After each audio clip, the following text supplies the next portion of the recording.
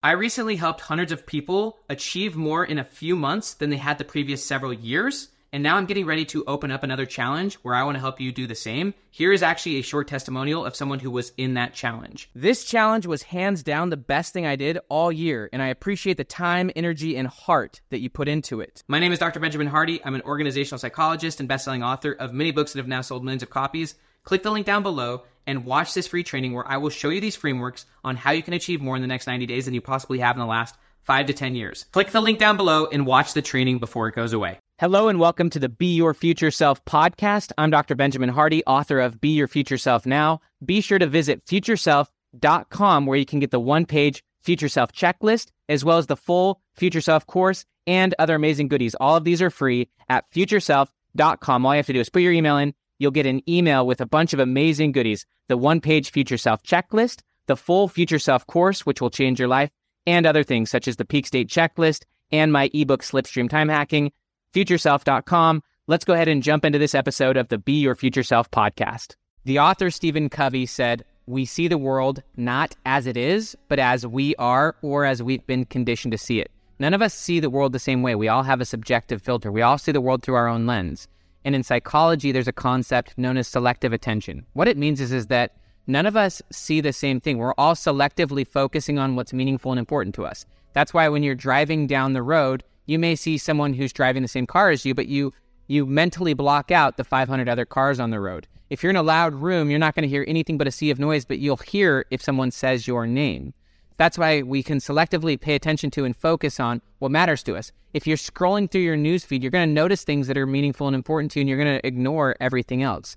And so in this video, I'm going to talk about how you can ultimately reprogram your mind and retrain your mind. Because ultimately what you want to do is you want to train your mind to see only those things that pull you towards your desired future self. You want to stop focusing on and stop paying attention to those things you don't want. Most people, they spend all their time focusing on what they don't want, and they keep recreating that over and over and over again. Well, the way that you get clear on and ultimately redesign your worldview so that you're seeing and selectively attending to what you want is, first off, you have to be super clear on what you want. You've got to be very explicit about your goal, very explicit about your future self, and you can't hide it from anyone. You're as sick as your secrets. If you're too afraid to share your goal with someone, then how do you expect that's going to become your reality? If you're going to eventually get to whatever your goal is, then it can't be hidden for long. So you might as well be super explicit and super clear about it now.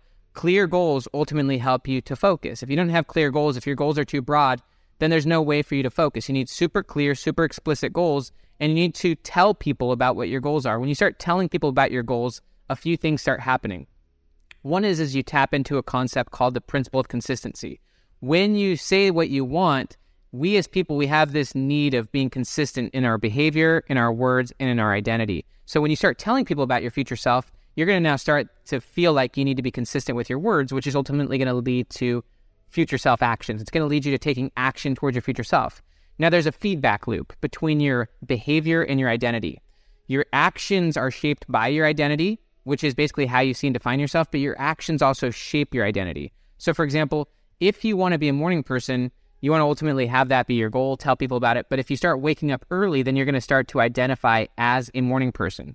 In psychology, they call this self-signaling. Basically, what it means is that we rate and we judge ourselves based on our behavior, just like we rate and judge other people. So if you start waking up early, you're going to start to identify as a morning person. If you start investing money into the stock market, you're going to start to identify as someone who invests. And so there's a few things here at play. One is you want to be clear and explicit about your goal. You want to be very open and upfront and vocal about it. Be honest about it, because that creates social accountability. It also creates clarity between you and your environment. People then know what you want versus you hiding what you want. People can then hold you accountable to it, and you can ultimately create an environment of accountability. So that's actually another key aspect, is you want to create an environment that holds you accountable. Your input shapes your outlook. There's a great quote from Darren Hardy, and he said that you should never take advice from people you wouldn't trade places with. Well, when you become super clear on your future self, you can then begin to identify mentors, teachers, trainers who can give you the information you need to get there. Once you get super clear on your goal, you can then begin to identify teachers, mentors, trainers who can help you get there. As the saying goes, when the student is ready, the teacher appears. Why is that fact true? The teacher had always been there, but you didn't notice the teacher because you weren't selectively attending to that. You hadn't trained your mind to see it.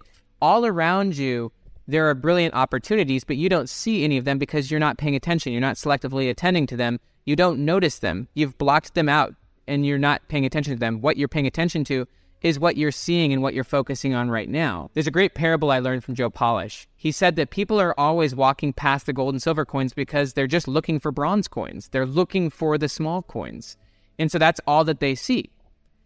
But once you get super clear on your goal, once you're explicit about it, once you start studying it and looking for it, then teachers are going to appear. You're going to start finding the right books, finding the right teachers. Another thing you want to do is ultimately affirm it before and after you go to sleep. Right before you go to sleep, the last thing you do ultimately sets your subconscious tone. Billy Kidd, who was a famous Olympic skier, said that the last 3 turns of a ski run are the most important because the last 3 turns ultimately set your subconscious pattern. When you're going up the chairlift, your subconscious is processing into the long-term memory the last 3 turns you made. Well, that's true of your night.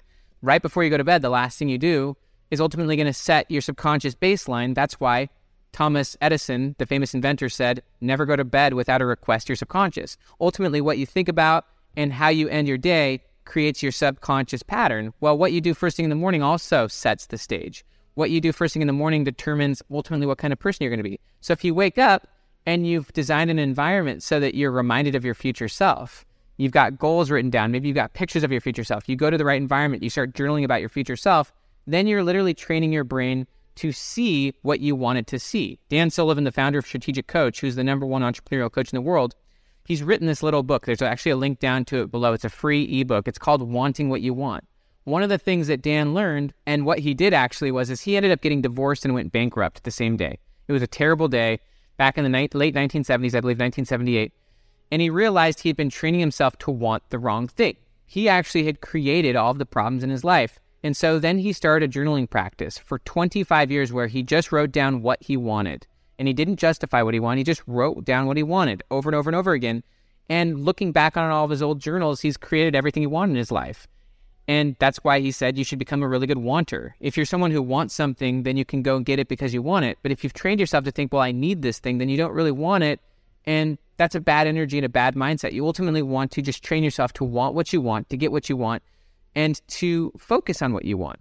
And you do that by being clear about it, by writing it down, by telling people about it, by taking action on it, by studying it. And ultimately what you're going to start doing is you're going to start seeing it everywhere. I'm telling you, it's crazy. Just as an example, one of the things I'm really focused on right now is growing my net worth and wanting to learn more and more about investing and real estate and stuff like that. And so all of a sudden now I'm studying the heck out of it. I'm learning about it. One of my good friends, Nate Lambert, he wanted to get really healthy. And so he stopped consuming sugar, refined sugar, and he started studying health. He started reading all sorts of good books. He started getting a health coach. He started getting a gym membership and stuff. And all of a sudden, his worldview shaped around his goal. He started to focus on and create what he wanted. And that's what we're all doing right now. Whenever you're focused on, you've trained yourself to focus on that. Whatever you're focused on right now, it's because you've trained yourself to want that thing. Even if you don't want it. A lot of people, they want what's bad for them. Like sometimes my little kids, they argue because they want to get in arguments. That's just what they've trained themselves to want. That's what they train themselves to see. There's a really final important concept as it relates to this. I love the quote, what you focus on expands. So Dan Sullivan, he talks about the gap and the gain. And one of the things you want to ultimately focus on is the gains. The gains are what you've accomplished, and the gains are what other people around you have accomplished.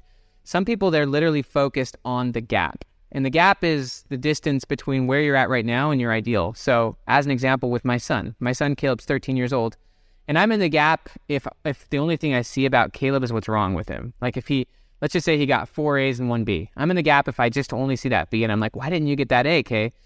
But instead, if I just focused on the actual progress he made, then I can realize he's actually grown enormously. There's been huge gains between his current self and his former self. And so one of the things you want to ultimately do is train yourself to be in what Dan would call the gain, to focus on the growth you've had, to see the progress you've made. That helps you believe that more change is possible. It gives you hope, it gives you confidence, it gives you happiness. So those are some ways that you can ultimately retrain your subconscious. You can retrain your mind. Whatever you're seeing right now, whatever's coming at you, it's because you've trained yourself to see it, to pay attention to it.